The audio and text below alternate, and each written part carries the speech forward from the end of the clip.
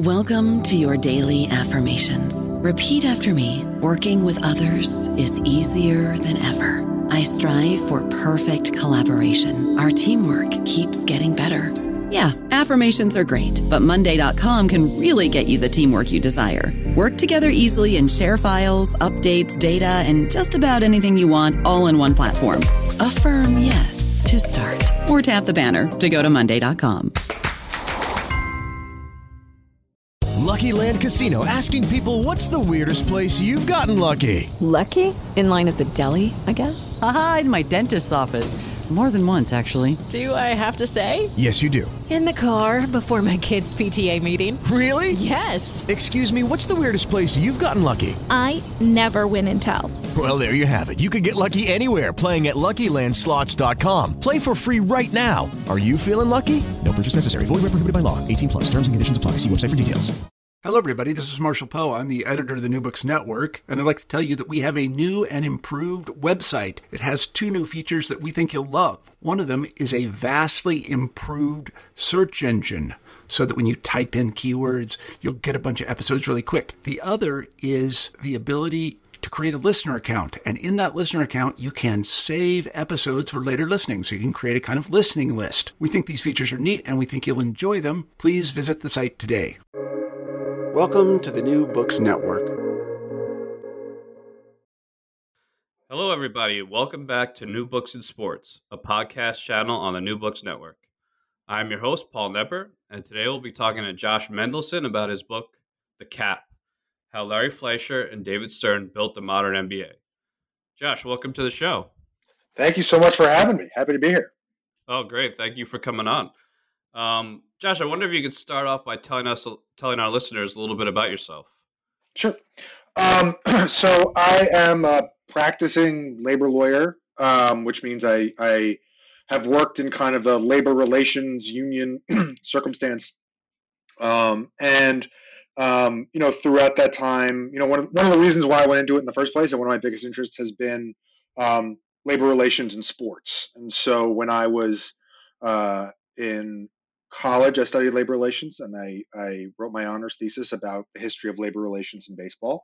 And I clerked for the MLBPA. And then I worked briefly for a law firm. And then I spent 5 years at the NLRB, the National Labor Relations Board. And then for the last 6 years, I've worked for the Screen Actors Guild, American Federation of Television Radio Artists, as a labor lawyer there. So, that's and I teach a course. Today is actually the first class at Cardozo Law School about collective bargaining in sports and entertainment. And I've also kind of operated. Spent a number of years as a consultant for baseball players and their agents in their salary arbitration. So a lot of my background is in sports and in labor and, that kind of universe of stuff. Right. I wanted to start with something you wrote in the acknowledgement sections of your book, actually. I always find the acknowledgement section interesting. You thanked University of Nebraska Press for, quote, buying a book from somebody who had no business writing a book. So, Josh, what did you mean by that? Well, writing a book is really hard, and journalists and writers are incredibly talented, and they have tremendous experience. And while I had kind of practical experience, I'd never written anything like that before. I had no background. I mean, the University of Nebraska Press put out Oscar Robertson's autobiography. They put out, some of the best sports books that some of the best sports books that have come out. They do all the Saber stuff, so they're an incredibly impressive publishing house. And so I was very honored and proud that they were willing to put out my book. Did you write the book first and then shop it, or you sent in proposals and got a deal and then wrote the book? So what happened was I had written a lot of it, or I'd written some of it. And I was basically at a point where I was like, either I'm going to really do this or this is something that isn't really happening. And my now wife, my then girlfriend at the time, basically was like, if someone says they're going to put this out, you're going to get it done. Otherwise, it's going to sit forever and you're never going to get it done. And so I've written a large amount of it. And then I sent out proposals, and then it worked. And then I kind of then I basically sat on it for a year. And then when my deadline came up, I finished it. And also in that time, I was actually in between the time when I sold the book and when I finished it, which we can get into. I was able to uncover a huge amount of kind of internal NBA documents, which made the book an entirely different end product than what it was when I originally had done the proposals. Yeah, and I definitely want to get to that later on. Could you provide our listeners with a little background about the state of the NBA in the 1980s? Sure. So the thing that was very fun about this book is that, the NBA now and the NBA then are entirely different and very much the same. And so if you look at the NBA in 1980 or in the late 70s or whatever it is, everyone knew that the future was bright, right? Everyone had faith. Everyone knew that young people liked basketball. They thought it was going to be the sport of the 70s. They thought all of these things were going to happen, but it hadn't yet. And so the NBA was very clearly the third sport. Baseball was the national pastime. It was incredibly popular. The NFL was a juggernaut on television. It destroyed everyone. And the NBA was truly the third sport, such that, which is long known, but, the 1980 NBA Finals were not broadcast live on television, right? I saw telexes from the commissioner at the time, Larry O'Brien, to every team begging them to beg their local affiliate to put the sport on TV, right? The NBA season, right, started in the beginning of November and ended in June for two reasons. One, they moved it from the end of October to the beginning of November because they could not go up against the World Series. There would be no interest. And they moved it from May to June, the finals from May to June, because that was the only way that there was a hope that CBS would broadcast the games live. If it was during sweeps, which is the time period where they made money, CBS would never show it live. And so you have that circumstance. You also have a circumstance in which the NBA owners at the time and the NBA as an organization was much less organized and directly aligned as it is now. So you had a series of you had ownerships that would cycle in and out, right? So the NBA as the third sport was not as stable as the NFL, was not as stable as baseball. And though there was hope, it was not as clear. And so you would have these ownerships groups that would cycle in and out.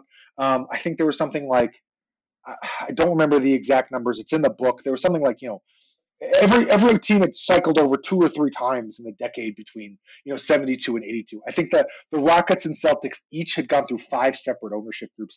There was just no consistency, and because they were not as valuable and not as successful, they were taking in much less desirable ownership groups. So that's how Donald Sterling of the Clippers got into the NBA, and we can talk a bit about that. But then you had other owners like Ted Stepien, who was who NBA fans know as for the Stepien rule, but basically trade away every free agent, was completely incompetent. We can go through all of that stuff as well. But so they have these weak ownership groups. They have weak television. There were concerns about drug abuse. And then you also have, the NBA, unlike baseball, which was exempted from competition, the NBA spent many, many years competing with a rival league, the ABA, the American Basketball Association. And so you had salaries that were going up by virtue of the fact that both sports had to compete with one another. And then there were certain, negotiating mechanisms that then continue that. So you have this framework of, and the one other thing was that the owners were not necessarily open with one another economically. There were not the same requirements to share gate or to share information. And so bad owners or rich owners could shake the league up quite tremendously. So you have kind of a perfect storm of odd ownership, weak TV ratings, concerns about drugs, salaries going up, and the market should bear what the market should bear. But you had all of these things kind of combining at the time that we're talking about when this book is taking place. So it's very interesting. So that really brings us. First of all, we have to circle back to Ted Stepien. I knew a little about him as a big basketball fan, but could you talk a little bit more about him and maybe if you have a favorite Ted Stepien story that you could share? So Ted Stepien And like I said, the NBA had to take who would buy the teams. The Cleveland Cavaliers, I think, went through 4 owners in 2 months before Ted Stepien took over. There was a lot of controversy when Ted Stepien took over because he had not been able to break into baseball because he had made a series of anti-Semitic and racist comments. And when he buys in, the NBA had to take who they would take, and so they were willing to take him. And he comes in, he had owned a help wanted company that would buy out the help wanted section of every newspaper in the country. He had no basketball experience. He had no understanding, but he decided that he was going to run their basketball operations. So the guy who he hires to be the GM was, actually the first thing is his coach was a guy named Stan Albeck. A couple of days after he sits down with him, halfway through the meeting, Stan Albeck gets up, leaves, never coaches for him, becomes the coach of the San Antonio Spurs. Stepien hires a guy who'd been out of basketball for 4 years, who only got the job because he got Billy Martin, the former manager of the Yankees, to call him and flatter him. He made him the GM. The coach was Ted Stepien owned a semi-pro softball team, and the GM of the semi-pro softball team became the coach of the Cleveland Cavaliers. This is the level of incompetence that you're dealing with. And then he proceeded to trade away, I think it was draft picks for the next 8 years. All of these, really, really ridiculous things. And at one point, he starts making all of these crazy trades all over the place. And the NBA steps in and they say, hey, look, you can't make any trades unless we agree to it. And Larry O'Brien summons him to New York, and he meets with Ted Stepien, and it seemed kind. It seemed like they were kind of kind to him, and they basically, look, you can't make any more of these deals. We're going to oversee it. We're going to take care of it. We're not going to make any deals unless we say so. Ted Stepien says, okay. And so the NBA league office tells the rest of the league that, hey, if you're going to make a deal with the Cavaliers, you have to tell us because we can oversee it. And Ted Stepien goes nuts. And he's like, I can't believe they told anybody. This was supposed to be a secret. Aren't we supposed to work together? And the NBA was there like, how is the rest of the league supposed to know unless we told them? So that's kind of who he was. But he was so bad. That some of the things that happened really happened because of him. So that's a great story. There's more. Yeah. Wow, what a character. So, you detailed a lot of the kind of financial issues leading up to the collective bargaining negotiations that really began in 1982. And perhaps the most important figure, I would say unequivocally the most important figure in this book, is Larry Fleischer. I wonder if you could talk about him a little bit. Sure.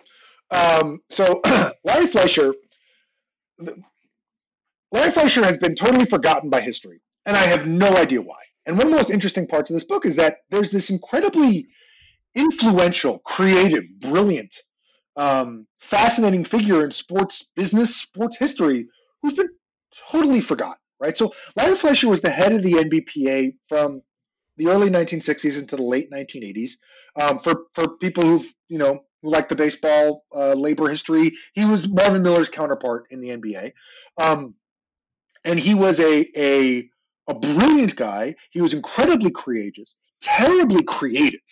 And he was both, he didn't have a tremendous labor background before he took over. I mean, if you run a union for 25 years, you become a labor leader. He was. But he also was incredibly creative and thoughtful, and he was also a CPA and an accountant. So for anybody who likes kind of front office machinations or any aspect of, Daryl Morey's brilliant for doing X, or, Sam Presti is brilliant for doing Y, in this time period, it was happening on the player side, and Larry Fleischer was doing all of it. So every aspect of what was happening in terms of the development of kind of the NBA economic structure was really done by Fleischer. And so he had this kind of brilliant business economic side, but he was also apparently a man of incredible integrity and credibility, such that he had tremendous respect from the owners, but he had tremendous respect from the players. Guys who deserve infinite respect. Guys like Oscar Robertson, who spoke at his funeral, Bill Bradley, loved Larry Fleischer. He called him his big brother. He spoke. He enshrined him in the Hall of Fame. Larry Fleischer was also an agent. He was also by far the most successful agent, which, or one of the most successful agents during his time period, which had its own issues. But he was tremendously well regarded and well respected. And so he was this, he's just an incredible figure. He's fascinating. He's brilliant. He was decent. And he was ungodly effective on behalf of the players, and it's just been totally forgotten or lost or swallowed up or whatever it is. I think it's because he died young. He died in 1988. And I think that, the first chapter of the book is called No Final Victories because time moves on, and there's a lot of talk about legacy, but people always people tend to forget. So I kind of gave you a very long-winded description of Fleischer, but he is certainly a fascinating, brilliant, creative figure and crucial, absolutely crucial to a lot of the protections and benefits that players enjoy, and to the economic system as it exists. I don't think someone else would have been able to achieve as much as he did, or in the same way. Yeah, no, that was a great explanation, and I love the comparison to Marvin Miller because Marvin Miller is such a well-known figure in the history of baseball, and I have to admit, personally, as a huge fan of the history of basketball myself, I knew very little of Larry Fleischer. I knew the name. That was the extent of it, and so. It's one of the great things about this book. I think it really filled a need in the history of the game.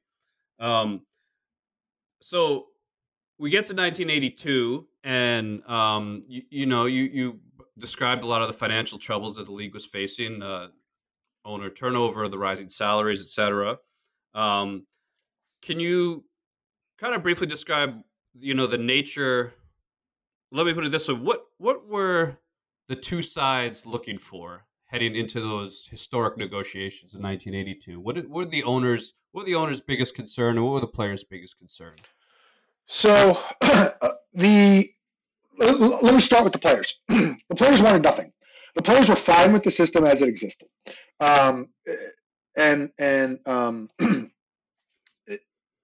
without going into excruciating detail. Basically, they had negotiated a settlement with the NBA in the mid-1970s to settle the Oscar Robertson case, which was a gigantic antitrust lawsuit. The NBA is an unlawful monopoly, which many people may not understand, but it is.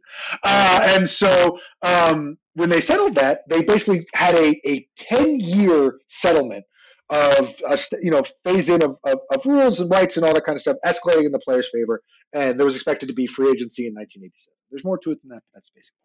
So when they entered negotiations in 1982, they said, we don't need anything, right? If there was one thing that the players would have wanted, right, is they wanted a guaranteed percentage of television revenues. So the other thing about Larry Fleischer is that Larry Fleischer had vision of where the NBA was going, and he was right. So Larry Fleischer saw the future of the NBA in television, in international growth, and all of those types of things. He saw all of this in the early, in the 70s and 80s. And the only thing that he wanted, or one of the things that he wanted, was the main thing that he wanted was a percentage of television revenues. And he'd been going after it since the early 1970s. I talked about it a bit. And by the way, Paul, I didn't know any of this stuff either. So I love baseball too. I love Marvin Miller. Meeting Marvin Miller was one of the great experiences of my life. I revere him. Wow. He's a hero. Yeah, he was awesome. I didn't know anything about Fleischer.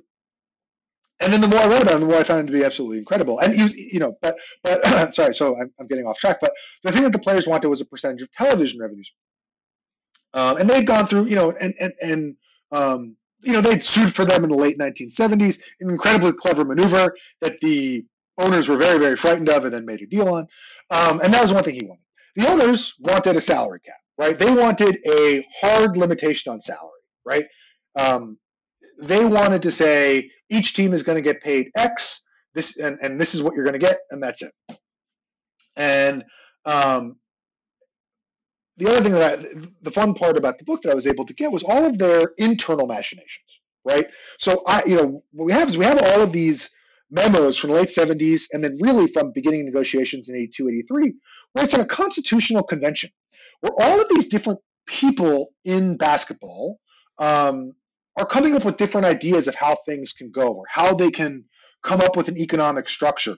And some of these are coming from people like Stan Kasten, right, who at the time was the president of, or the GM of the Atlanta Hawks, I believe is now the president of the Dodgers, and he was with the Nationals for a long period of time.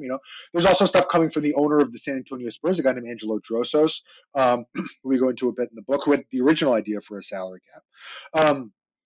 And then you also have an idea which came from the NFLPA, which was the players getting a percentage of gross, right? Kind of a profit sharing deal. And so those are kind of the ideas that are fluctuating among ownership as you're entering into negotiations. You kind of had one group which kind of recognized that, look, if we're going to get the players to ever agree to this, we're going to have to guarantee them stuff. We're going to have to do this or that, all these different kinds of things. And then you had a hardline group who said, hard cap, no way around it. But those were kind of the avenues that both sides were coming into entering negotiations. I don't know about you, but I'm very busy and I don't have a lot of time to cook. That's why I subscribe to Factor. Eating better is easy with Factor's delicious, ready-to-eat meals. Every fresh, never frozen meal is chef-crafted, dietitian approved, and ready to go in just 2 minutes. You'll have over 35 different options to choose from every week, including Calorie Smart, Protein Plus, and Keto. These are 2-minute meals. Factor meals are ready to eat and heat, so there's no prepping, cooking, or cleanup needed. They're flexible for your schedule. Get as much or as little as you need by choosing your meals every week. Factor is the perfect solution if you're looking for fast, premium options with no cooking required. Sign up and save. We've done the math, and this is important. Factor is less expensive than takeout, and every meal is dietitian approved to be nutritious and delicious. Head to factormeals.com/NBN50 and use code NBN50 to get 50% off. That's code NBN50 at factormeals.com/NBN50 to get 50% off. Right. I wanted to ask you also about, I want to ask you, you talk obviously a lot about the economics of the league in the book and the economic situations of individual teams. And that was a huge issue because a lot of the teams argued that they were losing money. Many of them were losing money. And Fleischer had a different take on that to an extent. I want to ask you, do you think if they had not reached an agreement on a salary cap that teams would have been forced to fold? I don't know. My guess is no.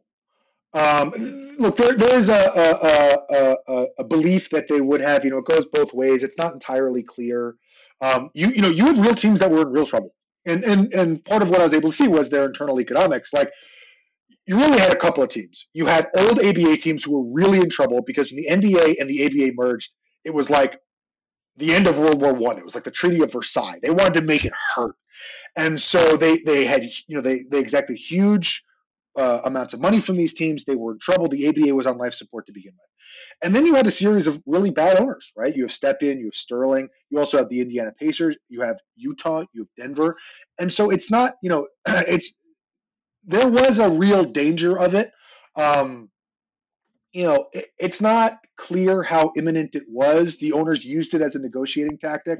One of the things that, the day before, and we can talk about this in a bit, but kind of at the crescendo of negotiations, the owners convened this committee of 5 teams to talk about, moving franchise or consolidating franchises. And they were very big in the press. They were very public about how bad it was.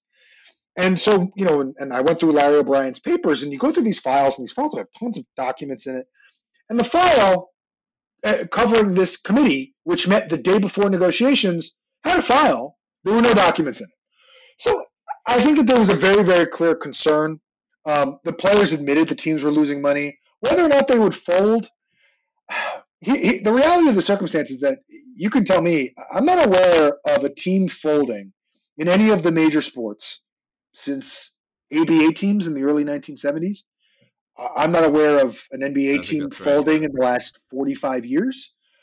So I don't really believe that. I think that they would have stepped in to stop it. And I talk about this in the book, when they started negotiations, David Stern makes this whole speech. And one of his things is, well, we're losing money, but we'll stay open in spite of our losses. Who knows? I tend to discount kind claims of how everything's falling apart. I don't believe, I don't know it. Part of what the players did get when they reached a deal was a guarantee of jobs, and that was a part of it. So I think that there was some concern, and more than some, considerable concern. But I don't, I think it's a negotiating framework. So I can't really tell, but sure, yeah. I'm glad you brought up David Stern. He was kind of Fleischer's main antagonist throughout these negotiations. Can you talk a little bit about, most people know later David Stern, of course, as commissioner, but what was David Stern's role in the league at that point and his role in the negotiations specifically? Sure. So, this is kind of the prequel David Stern, kind of before, the Patrick Ewing draft and getting booed at the draft and all of that type of stuff that we're all very familiar with. So I mean, basically, Stern was worked for the NBA's outside counsel, Proskauer Rose, for many years, and he jumped on the business in the mid 1960s. And he was a litigator. He was one of the NBA's main lawyers in the Oscar Robertson case. Their outside counsel, and like I said in the book, where the NBA tried to kind of harass players, it was David Stern's signature who was on many of the subpoenas that went to players, asking for all kinds of information. But he also had a really expansive role. The NBA didn't have a full-time lawyer until the mid-1970s. Like I said, David Stern, when Larry O'Brien took over as commissioner in 1976 or 1975, I forgot the exact year, someone will correct me, but he met with each one of the departments, and someone had to write up the general counsel's role. There was no general counsel for the NBA, but David Stern was the one who wrote it up. So, and he was doing all kinds of stuff. He was negotiating their television contracts. He was doing all kinds of things well beyond what a traditional outside counsel would do. He kind of became Larry O'Brien's consigliere. That's what he was called. And then the NBA hired him when O'Brien took over. He hired Stern. And the other thing is, Stern was also heavily involved in the economics of the NBA. So, when they're settling the Oscar Robertson case, it's David Stern who's writing the memo to the NBA, still as their outside counsel, about different types of mechanisms that they could put in place, whether that's, the right of first refusal, what became restricted free agency, or compensation, or or the draft, or all of these different things. It's David Stern who's doing that. In the late 1970s and early 1980s, when ABA teams are in trouble, it's David Stern who's writing those memos to the commissioner. But then, I believe it was 1980, he assumed a new role, which was the executive vice president of business and legal affairs. And so he was not only their lawyer, but he was also moving into the business side. And, when you look at what Stern is doing, Stern wanted to professionalize the NBA. The NBA at that time, was, like I talk about, there were some of the hijinks in terms of ownership, but, huge things, they didn't have licensing deals. They didn't have uniform agreements in terms of how to broadcast games or cable. David Stern was negotiating with cable providers in the 1970s. He was negotiating with ESPN in the late 1970s, and his memos were referring to it as ESP because no one knew what to call it. He was calling it ESP. He reached a deal to basically share highlights with ESPN. They would cut the highlights in exchange for some kind of broadcasting deal.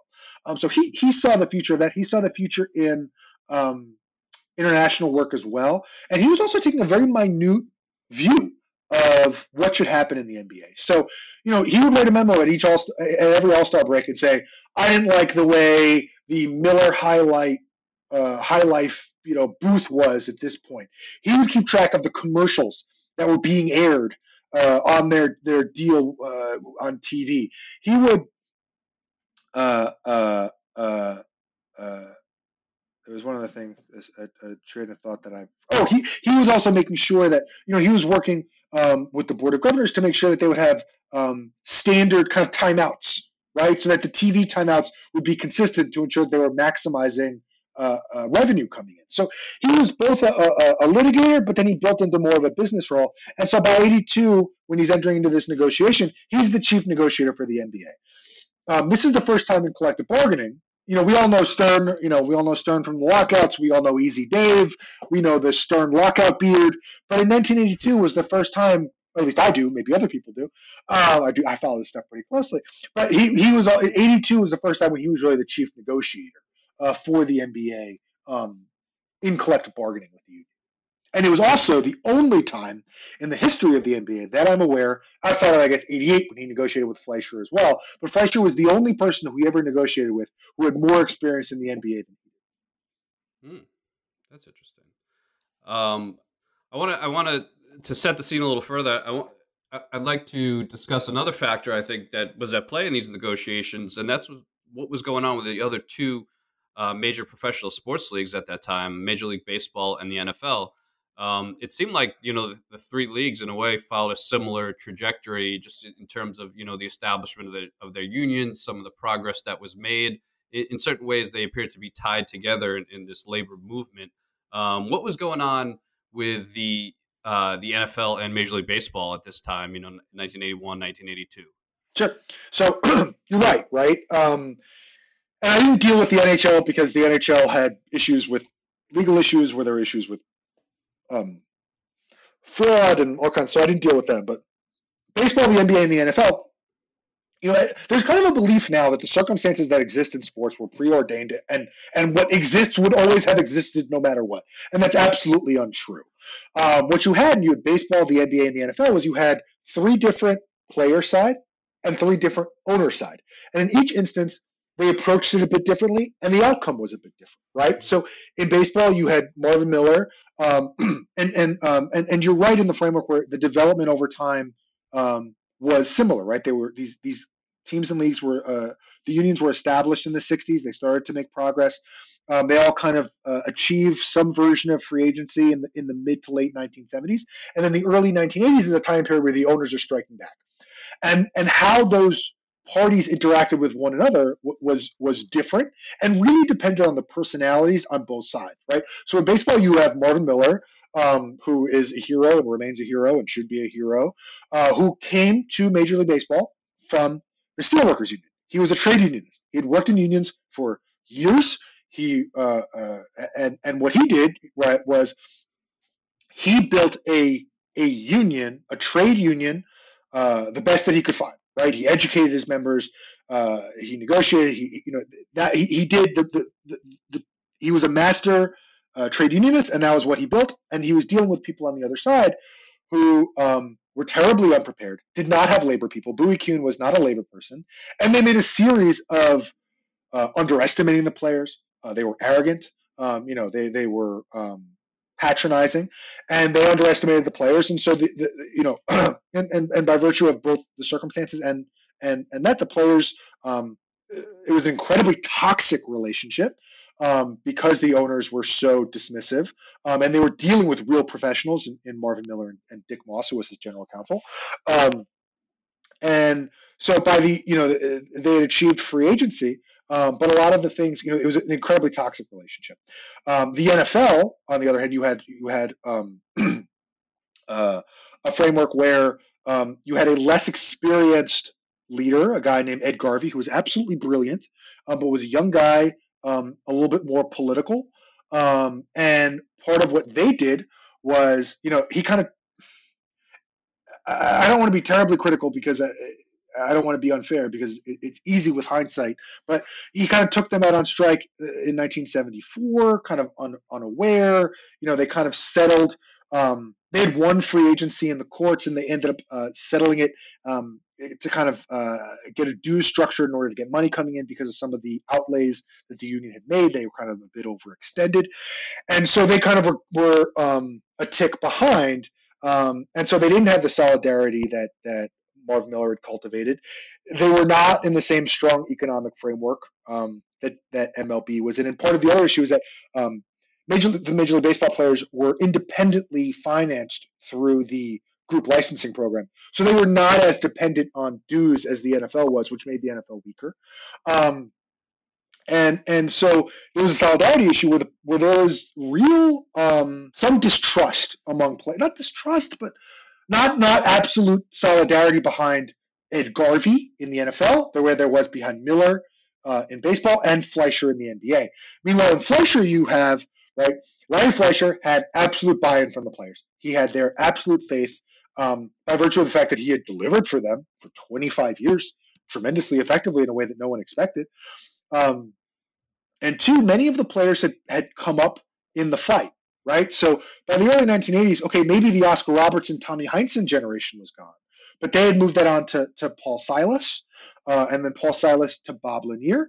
And one of the things that Fleischer did by virtue of being an agent, and then also he believed in running the union from the top down, he wanted to make sure that he had heavy buy-in and heavy involvement from the stars. So when you look at, and part of the thing that was so impressive about what he did was he had buy-in. When you, and I go through this in the book, right? Bob Lanier was the president of the union, right? Junior Bridgman, but then you also had Kareem Abdul-Jabbar was a player rep. Jack Sikma was a player rep. David Thompson was a player rep. Alex English was a player rep.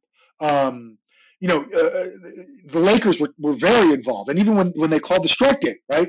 Larry Bird says, if the league goes under, it goes under. The players line up behind Fleischer, which gave him tremendous power and authority, right? And so then you also had the circumstance in which on the NBA side, they were not as toxic. They worked with the union. They dealt with them. They didn't try to hide. It was an adversarial relationship. It was an arm's length relationship, but it was not the same thing. Sorry, I got a call. But it was not the same level of animosity as existed in baseball. There was, in the early 80s, when the NBA was trying to figure out ways to build on their league, they included Fleischer. They would work with Fleischer. In baseball, that would never happen. And so all of those things, right, and I gave you a tremendous amount of background, but in the early, when they were entering negotiations in 1982, like I said, the players had all achieved free agency in the mid-1970s.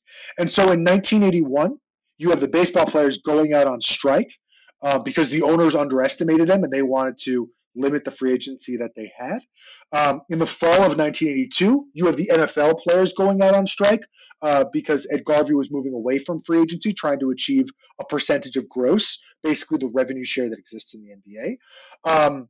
And they go out on strike. And so even though you have a better relationship in the NBA, that all of those winds are swirling around these negotiations when Stern and Fleischer are getting into it. So it's kind of a perfect storm of you have, a powerful union led by a long-standing, effective, respected leader who has credibility with ownership and with his constituents.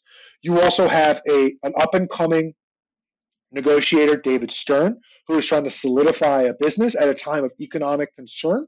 While you have larger trends economically in sport that are saying we're going to have a war here, right? And so that's kind of the framework that they're dealing with in these negotiations, because of what's going on in the other sports as well. So all of that plays into it too. Right. So, the league was in a position of strength. They, as you said, Fleischer had tremendous buy-in from the players. They were coming off of the Oscar Robertson case, which guaranteed free agency.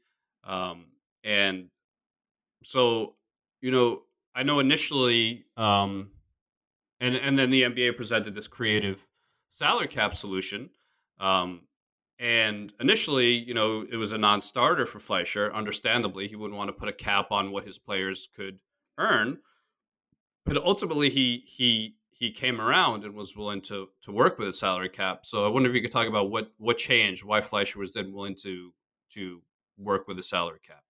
Sure. So initially when they first made the proposal, Fleischer said no. He said no way. He said we had the Robertson case. This is never going to hold up. We're not going to agree to this. The owners had proposed a basic, we'll find the average salary, the whatever it was over the last year, divide that by the number of teams. That's what every team can spend. Hard cap, right? And so Fleischer said no. And then they went to court. And then without getting into and I go through all the machinations in the book, basically Fleischer wins, right? And the judge says you can't enforce this unless the union agrees. And the other thing that happens is that the owners are saying we're running out of money. Moses Malone, who was the best player in the NBA, was a free agent. No team was signing him. Around the same time, the Philadelphia 76ers signed him to a gigantic contract. and then other players are signing. And so the idea that the league is totally in trouble also goes out the window. So the owners come back in the middle of October, and they pull the salary cap proposal. They take it off the table, and they replace it with a whole bunch of really, frankly, ridiculous proposals. Right? They say we want to cut the rosters to 10 from 12, which doesn't, I think it was Dr. Jack Lanzi at the Blazers is like, how are we supposed to scrimmage if we have 10 players, right? They wanted every player to fly coach. How are you going to ask a 7'3" player to fly coach in 1982, right? They wanted 25% of every player's sneaker income.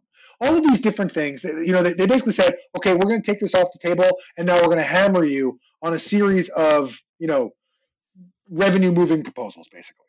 And and I asked everybody who was involved on the player side. No one knew, and I think I know why. But Fleischer then comes back about a week later, and he says, okay, we'll talk about. He calls it the big item, right, which is a salary cap. But we'll talk about it under a series of conditions. One, he wanted to make sure that the players were guaranteed a percentage of revenue, including TV. Two, he wanted to make sure that even the smallest market teams would have to spend. So he wanted to make sure that the teams that were falling apart, Cleveland, Indiana, the Clippers, that they would have to spend as well, so that it wouldn't be a circumstance in which it would only be a limit on the top and not the bottom. And three, he wanted to make sure that both the numbers were high enough that players would make a lot of money. And two, he wanted to make sure that free agency would continue. And that was kind of what became some of the exceptions, right? And he we could talk about that too. He framed it brilliantly.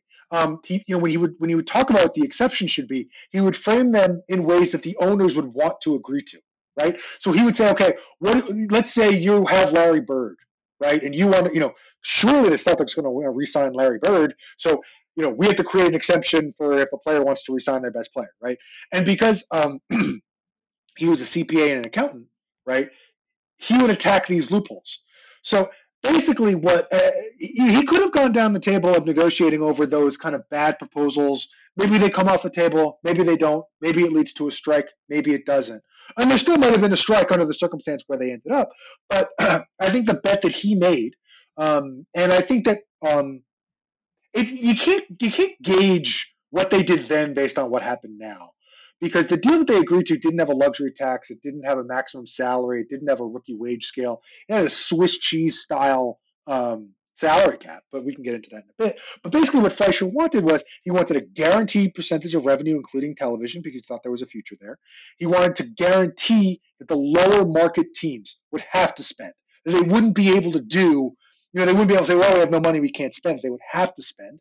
And in fact, he wanted the salary cap to be the same for all teams. And then three, he wanted to make sure that it would be high enough so free agency would exist, and that there would be all of these exceptions such that if you had Larry Bird, you could sign Larry Bird to whatever you want. If you had Kareem Abdul-Jabbar and Kareem Abdul-Jabbar was going to retire, this was the end of his career, you would be able to sign a player to replace him so that your team wouldn't be bad. And three, he wanted to make sure that if you were a rookie, right, if you were drafting, they called it Ralph Sampson, but let's say now Zion, right, or,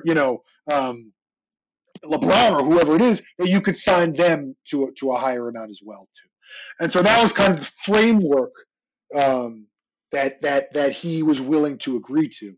And that was really the framework that they ended up at. Yeah, essentially, we often use the terms hard cap and soft cap, and he, as you described brilliantly, explained the reasons why we needed a soft cap, and it sounds like that really helped get it done.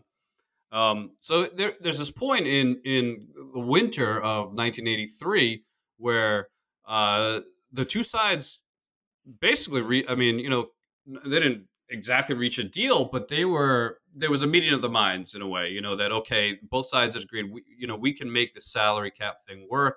We're not so far apart anymore. We're getting, Larry Bryant issued statements. He was optimistic about a deal. And then things kind of fell apart.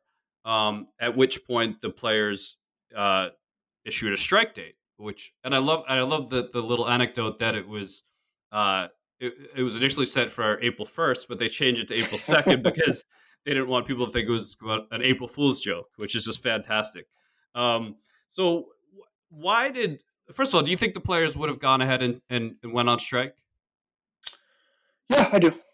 I asked around that question. Yes, I do. That's what I was told. So I do, yes.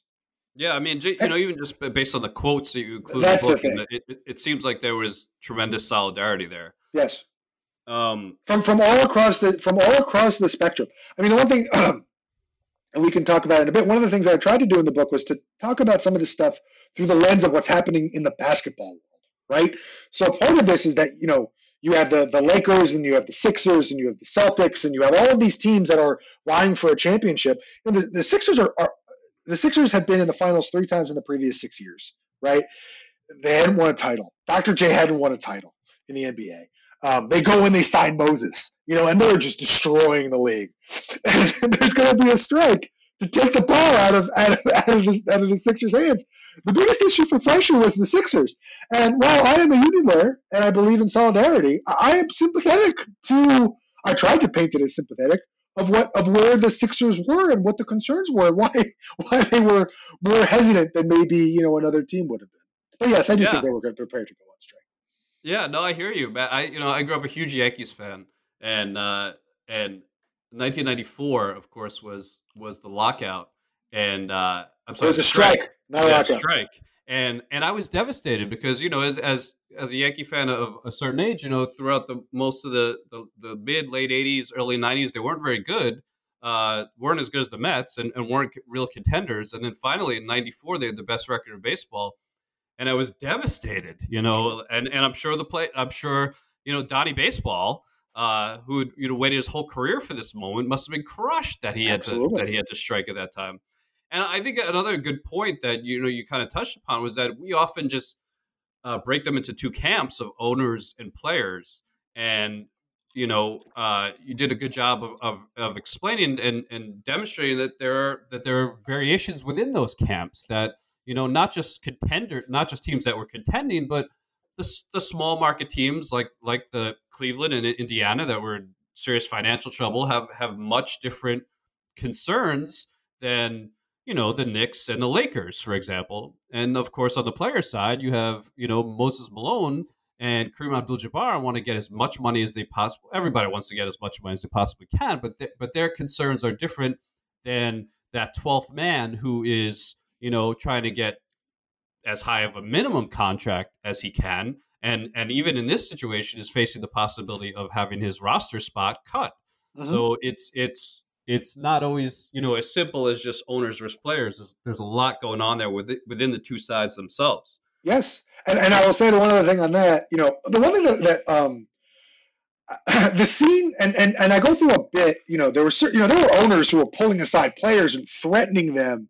The way they stood up, I talked about when the owner of the Sonics flies into Seattle and basically tells them that, I'm telling you as a friend that if you go on strike, I think he said it was going to be a Holocaust. I think he used that word. And Jack Sikma is sitting there being like, no way. The way that the players stood up was incredibly impressive. And I love the story about the Sixers meeting, right? Where this is a team that wants to win a title. And the owner desperately wants to win a title. And the players desperately want to win a title.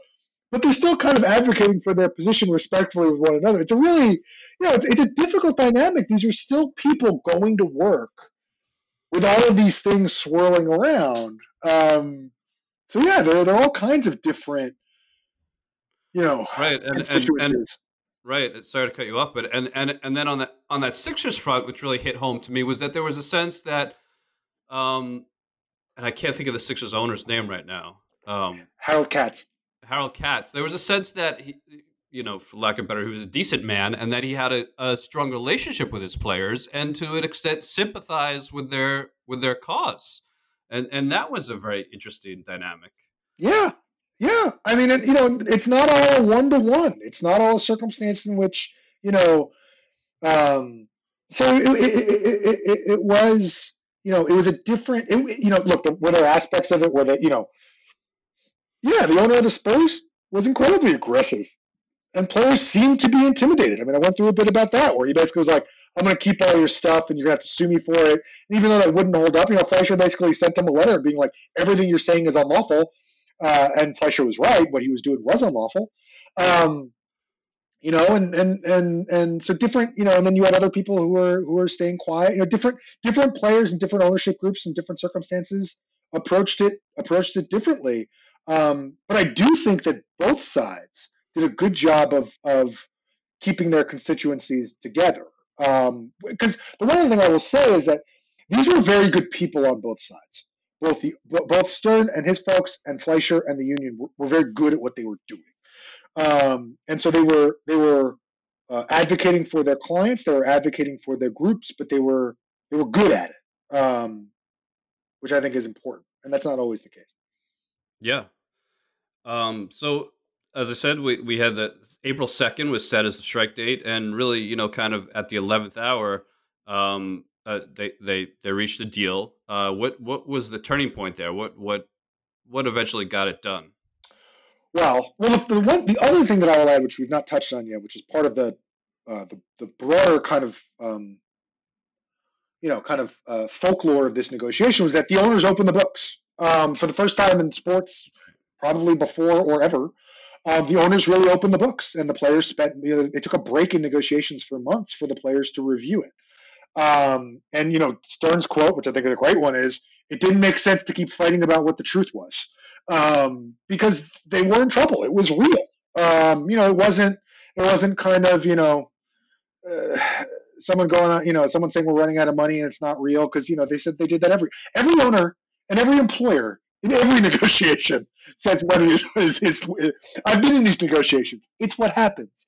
And so they opened up the books. And so, the strike date happens, they're kind of getting down to it. And basically, they thought they were very close to a deal. There was some, kind of explosions in the press. The owners stormed out, the players stormed out, and at the very end, they think they're close to a deal. The owners, Stern gets all the owners to fly in from all over the country, and they walk into a meeting. And I go through this a bit more in the book. Angelo Dressel was the owner of the Spurs.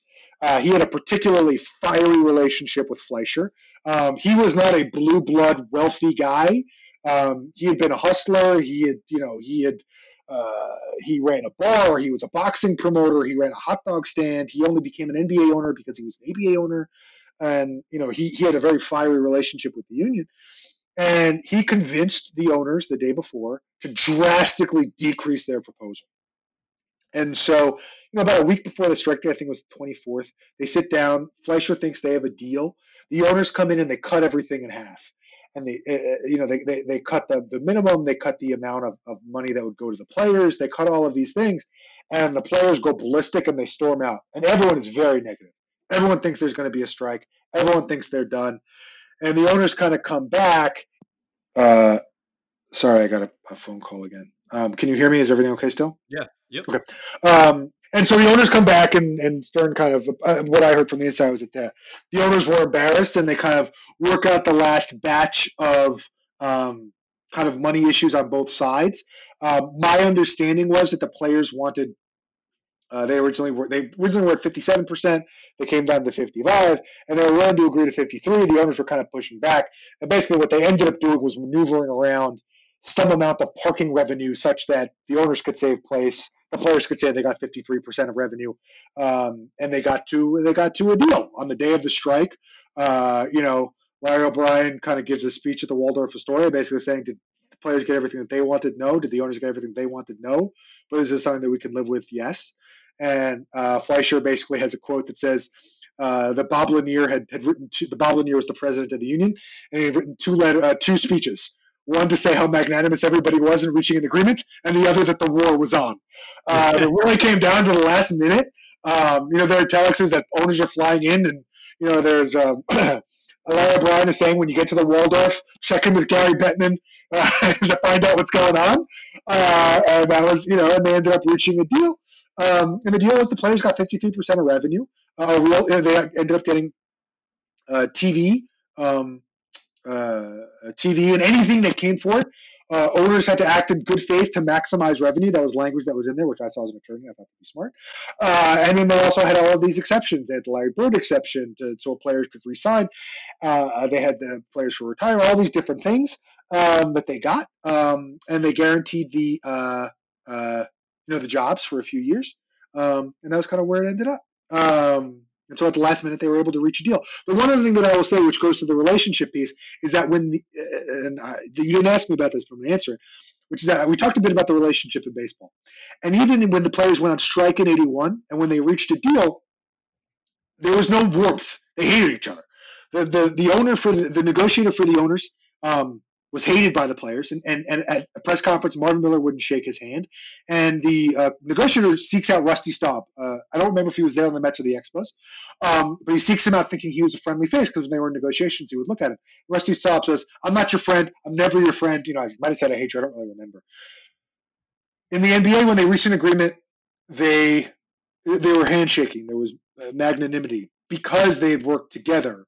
And I'm not being critical of Marvin Miller or the players in any way. I'm being critical of the owners in baseball. I'm not being critical of the PA. Marvin Miller was fantastic. I'm just saying that the nature of how the NBA approached labor relations differently, and it allowed them to achieve better results because there was more trust.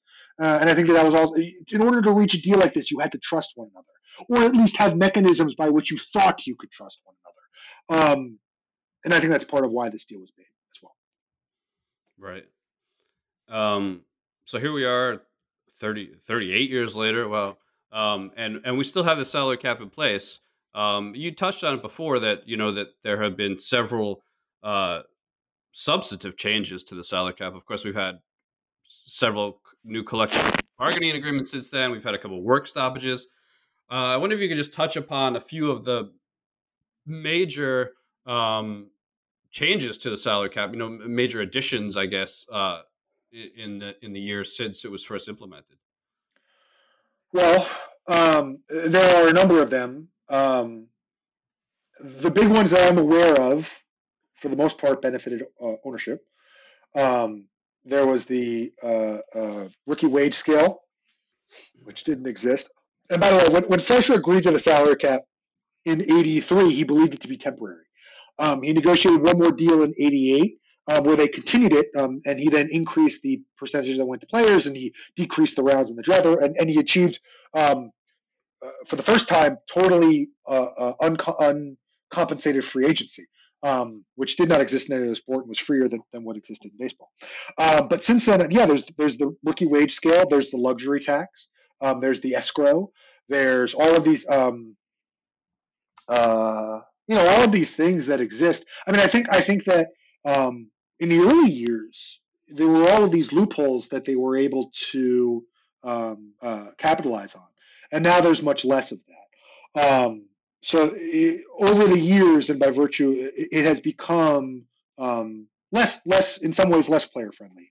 The number of years that a player can sign, there used to be no limit. Now I think it's 4 or 5 if it's your own player, that type of stuff, the max contract, right. All those types of things were things that were not in contract. Yeah, all of that stuff was not a part of the original agreement or what Fleischer agreed to. Right. So as you just noted, Fleischer didn't intend the salary cap really to be a temporary thing. And I was struck in the introduction to your book, you state that you believe there should no longer be a salary cap in the NBA. So why do you feel that way? Well, I mean, no, I do not think that there's any need for it. I think that there's a logic to what they negotiated. You have really, really smart front offices. You have really creative front offices. You have a group of people who are able to quantify and maximize and figure out really interesting ways to build a team. It's an artificial restriction. Why on earth shouldn't players be paid what the market will bear in the same way that you or I would? These are businesses. If they didn't deem it to be, I love when I hear the term player empowerment. When a player simply wishes to go from one place to another and then have a salary that's dictated by somebody else where different markets can't compete with one another. So, I think that the salary cap exists to some degree as training wheels to an industry that no longer needs it. And I think that there could be really creative and interesting ways for teams to build without it. Do I think that's likely to happen? No, I don't think that that's likely to happen. I think that, I think that it's possible. I think there are ways you can do it or whatever it is. But there's no, the NBA is not going to fall apart if there's no salary cap. Right. And I defy someone to show me otherwise. Yeah, no, it'd be interesting to see, the Sam Prestis of the world operate in a. It's almost as if he does operate in a world without a salary cap, right? I mean, he's. With it would be fascinating. Look, yeah. One of the things that I found when I looked at the old, because teams can't compete, right? The only thing that everyone can offer James Harden is the exact same amount of money, except for the team he was in. Kareem Abdul-Jabbar could program 2 nights at the Forum.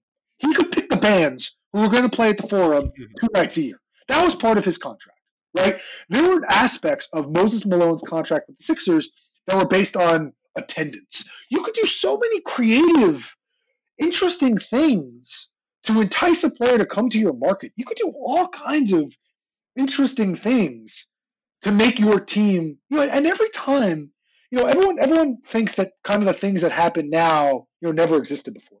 There have always been clever people coming up with interesting ways to build their franchises and to build their teams. And wouldn't you rather see a team do that, is really the most interesting way, convincing a second-round draft pick to take a 4-year deal at the minimum and then using that surplus to negotiate with somebody else? Aren't there more interesting ways that we could build our franchises that are more fun than that? That would be my thought. But that's my view. So yeah, it's definitely fun to think about. Along those lines, do you think there should be a draft? Should? No. I mean, look, there is a draft. I love the draft. I vividly remember, Chris Webber being traded on draft night, being in summer camp, and that being like the biggest deal of my life. The draft is a tremendous amount of fun. It's interesting. I don't think it's necessary. I think that there are other ways in which you can do it. I think that, look, the other thing that I will say is part of the thing in this book is that the draft is an anti-competitive. It's in many ways, anti-competitive and it's an unlawful distribution of labor. It shouldn't exist. There's no reason why it should be distributed that way, and it's not it's not distributed based on territory or anything like that. So, no, I don't think that there's any need for a draft. I don't think the draft is going anywhere, but there's no need for it. Yeah. Well, Josh, I've taken enough of your time. I have one last question I'd like to ask all of my guests. Well, first, let me just say again, Josh's book is called The Cap: How Larry Fleischer and David Stern Built the Modern NBA. And I think you could tell from our conversation today that there's just some fascinating stuff in there about the history of the league, about labor negotiations, about some very interesting personalities, Larry Fleischer, Ted Stepien, Donald Sterling, who we really didn't get into. I as a fan of the history of the game, I learned a great deal. So I highly recommend this book. My final question for you, Josh, is what is your all-time favorite sports book? My all-time favorite sports book. Can I tie?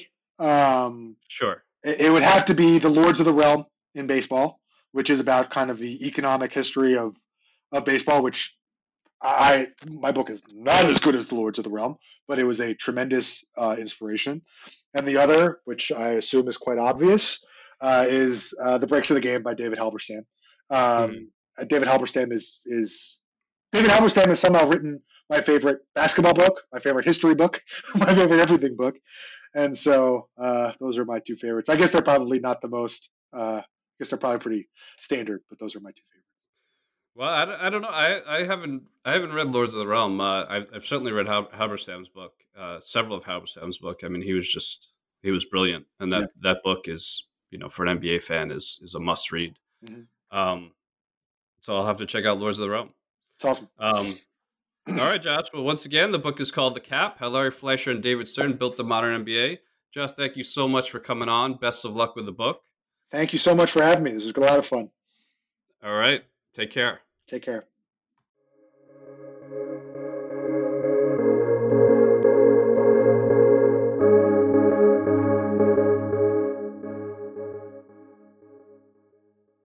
Lucky Land Casino, asking people, what's the weirdest place you've gotten lucky? Lucky? In line at the deli, I guess? Aha, in my dentist's office. More than once, actually. Do I have to say? Yes, you do. In the car before my kids' PTA meeting. Really? Yes. Excuse me, what's the weirdest place you've gotten lucky? I never win and tell. Well, there you have it. You can get lucky anywhere, playing at LuckyLandSlots.com. Play for free right now. Are you feeling lucky? No purchase necessary. Void where prohibited by law. 18 plus. Terms and conditions apply. See website for details.